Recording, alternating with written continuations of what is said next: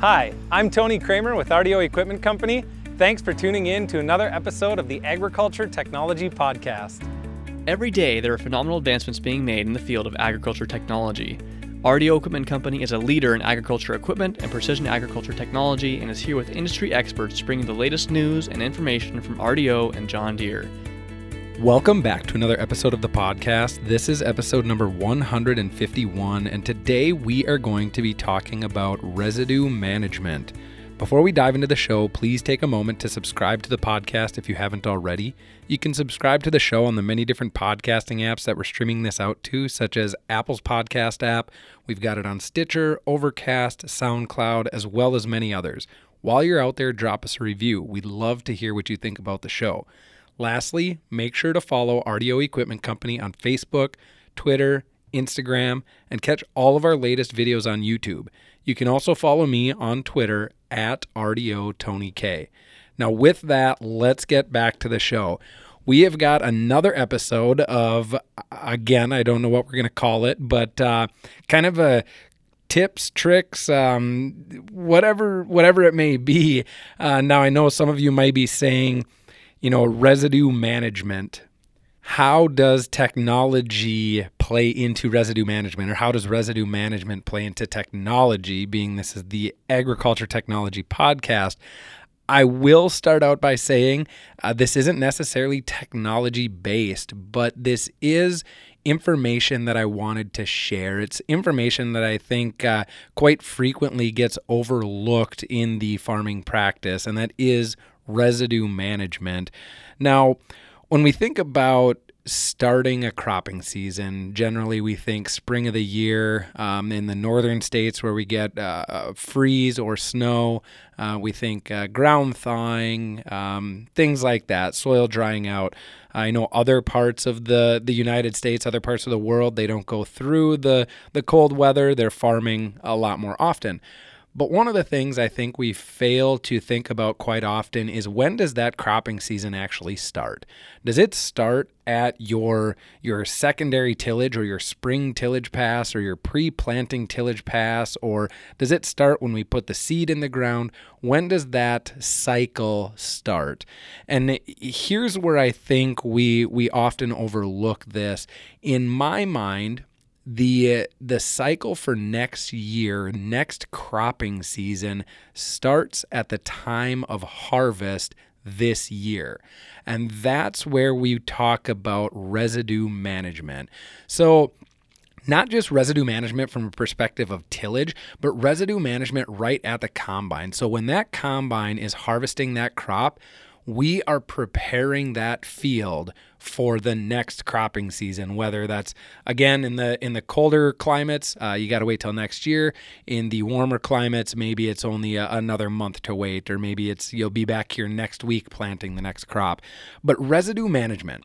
So talking from a more corn, soybean, wheat, kind of a commodity crop perspective with combines, we're kind of going to specifically dive into a little more corn, but also soybeans and wheat are also play a factor in this. But when we think about that corn making the pass, what are we doing to best prepare that seed bed for next year? Or not even next year, next cropping season or next crop rotation. What are we doing? Are we thinking about that as we are in the combine? Now, the first thing I want to start out with is, of course, soybeans and wheat. It's going to be different because of how it's harvested, but with corn. So we have an option of stock rolls. We have an option of a Stockmaster chopping corn head or a non-chopping corn head. All of that plays a factor in how this residue breaks down, how it becomes plant available, how we can till it, or even in no-till situations, what does that residue look like if we're not going to till it? So some of the things I think we need to think about is, during harvest, what stock roll is right for me? And I'm not going to be the one to tell you that this stock roll is best in this situation.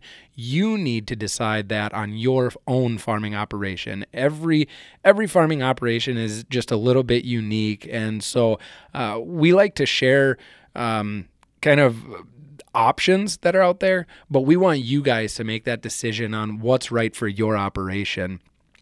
So we talk about stock roll differences. One of them being just with John Deere alone, we have 3 stock roll options. We got the opposed stock roll, we have the intermeshing stock roll, and now we have the new Romax chopping stock roll. And each one of those processes the residue just a little bit different. You know, if you stick with that traditional opposed stock roll and a non-chopping corn head, you're looking at 12 inches plus in pieces of residue that are laying out there in the field, or they're still intact on the ground, the root ball. Essentially the plant is still standing there after stripping the head off. Now we go to the intermeshing stock rolls. There we're going to get a little bit of breakdown. We're going to get some of more the 6 to 12 inch or smaller pieces within that type of a stock roll. And then we go to a chopping stock roll, and that's really designed, or the reason for that or need for that is someone that wants to process their residue down to that, 3 to 6 inches, 6 to 12 inches, but they don't necessarily want to chop it up like a lawnmower. They don't want to mulch it. They want to just break it down so it's open. It breaks down easier in the off season. It returns some of those nutrients back to the soil and become and allow it to become plant available. Now, again, there is no right or wrong way to do this, because then the other option is to be looking at these stock rolls with or without a Stockmaster chopping corn head. So there's a lot of different options, but I think it's something that we really need to think about as we're making that corn pass. Now, that's at the front of the combine. Like I said, soybeans, wheat, cutting with a cutting platform or a Hydroflex head, that's going to be a little bit different. You don't have the opportunity. You're running that residue through the machine. Now, let's keep on that same track and think about what's behind the combine. The next thing I think that often gets overlooked is what does our combine have for a chopper, for a residue chopper out back? Are we using it? Sometimes in wheat, maybe we're going to drop the straw. We're going to cut low up front. We're going to drop the straw out back. We're going to bale it for some other need. Or are we chopping it? Are we chopping and spreading completely? One thing that I've seen a lot in many different areas is we always think about what's up front on the combine as far as head width, but we don't think about what is behind us. So taking that into account, we have many different residue chopper options. We have the traditional manual vane tailboard, we have the deluxe PowerCast tailboard, and then we have the premium PowerCast tailboard. Now, don't quiz me on the new options. John Deere has made some changes, and there's some very unique options as far as what you're looking for residue management. You're able to dial it in a little bit more for your needs, what you're looking to get out of your residue management or your chopper. But don't only look at what that chopper does. Also take a look at what you have out front of the combine. What size head do you have? So looking back to that manual vane tailboard, that really was designed to spread no more than a width of, say, 35 feet. Back when we had those 35-foot flex drapers, and that was or 35-foot flex heads, the Hydroflex heads. We can also get 35-foot flex drapers, but it was designed for those 30, 35-foot, maybe a 40-foot head on the front of that machine.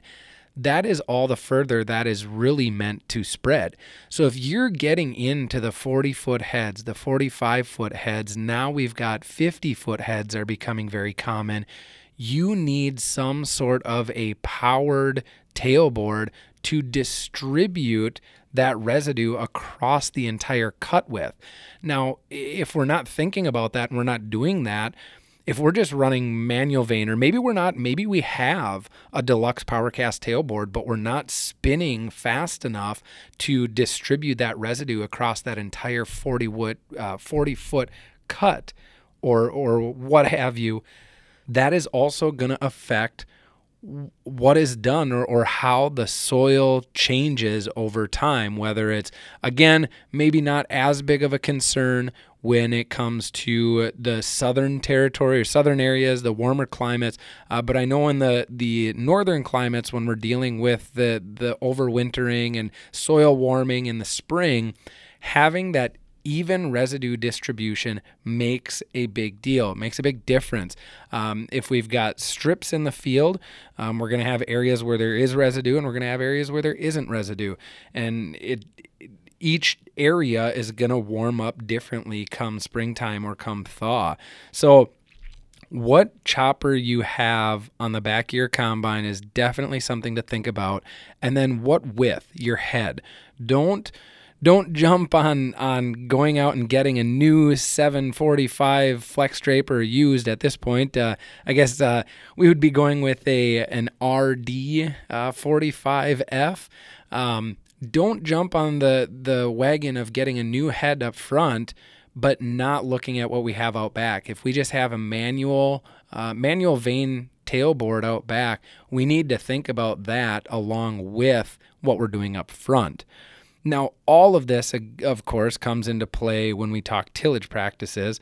So, how are you going to incorporate that residue? That's the other thing to think about. Or are you not going to? Are you no-till? Are you minimum till? Are you strip till? There's all different ways to do this, but it's something that we need to think about. I'll take a quote out of John Deere's book. We need to start treating residue as an asset, not an afterthought.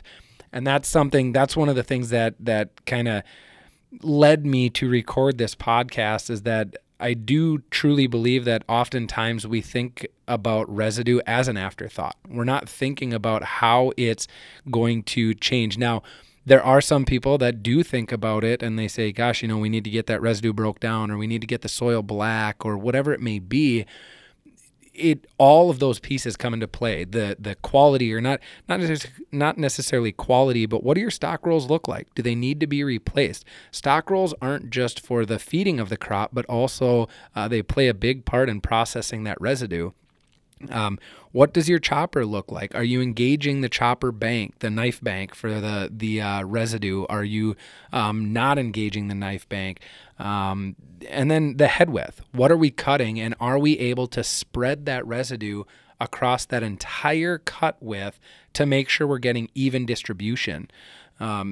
Spreading that out. Also, the next thing that comes into play is John Deere has a feature where if there's any wind and you're dealing with wind compensation, we can speed up and slow down different spinners to be able to compensate for that wind. We need to think about that when we're distributing that residue behind the combine. So those are just a few things to think about.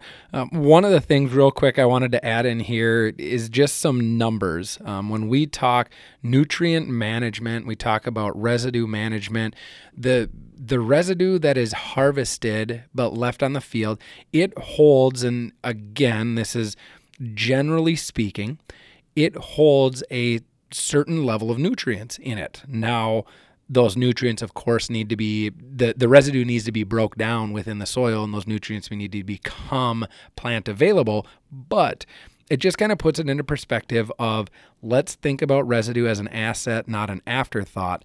According to University of Nebraska-Lincoln, corn residue, when you harvested corn residue, or 1 ton of dry harvested corn residue, we've got, and again, every situation is going to be a little bit different, but we've got 17 pounds of N, 4 pounds of P2O5, 50 pounds of K2O, and 3 pounds of sulfur. Again, that's per ton of dry harvested residue. Now, soybeans, something kind of similar. We're a little different on the potassium, but we've got 17 pounds of nitrogen, 3 pounds of phosphorus, 13 pounds of potassium, and 2 pounds of sulfur. And then we go down to wheat residue. We've got 11 pounds nitrogen, 3 pounds phosphorus, and 15 pounds potassium, and 2 pounds sulfur. So again, that is numbers right there when you talk about crop removal in nutrient management. So I don't want to dive too deep into the weeds on all of this, but it's just something to get you thinking. Here we are, September 1st, September 2nd timeframe, getting into harvest. I know a lot of areas are already harvesting or already have harvested. But think about that as you're sitting in the combine. What are you doing with your residue management to make a difference for next crop season, whether that be a week away or whether that be 4 months away? There's definitely some thought that needs to go into it, and it needs to jive along with all the rest of your practices. It's not just tillage is not the only thing that creates that seed bed. Your residue management plays a very vital role in that, moving right into planting. So hopefully this was beneficial for you listeners. Hopefully it gets you thinking about your residue management, what you need to do from the front of the combine all the way to the back, and then including our tillage practices. So if you've got any questions about any of this, the stock rolls that I talked about, the chopper options I talked about, stop in at your local John Deere dealership, your local RDO Equipment Company dealership. We'll talk to you. We'll get your questions answered, and hopefully it'll, again, just get you thinking about what you're doing with residue management on your operation. So with that, thanks again for listening, and we'll catch you on the next one. Thanks again for tuning in to another episode. If you have questions about the technology and products discussed, or have ideas about future episodes, please leave them in the comments below. You can also subscribe to RDO's YouTube channel and be in the know about each episode, or tune in on any streaming service. Thanks again for listening.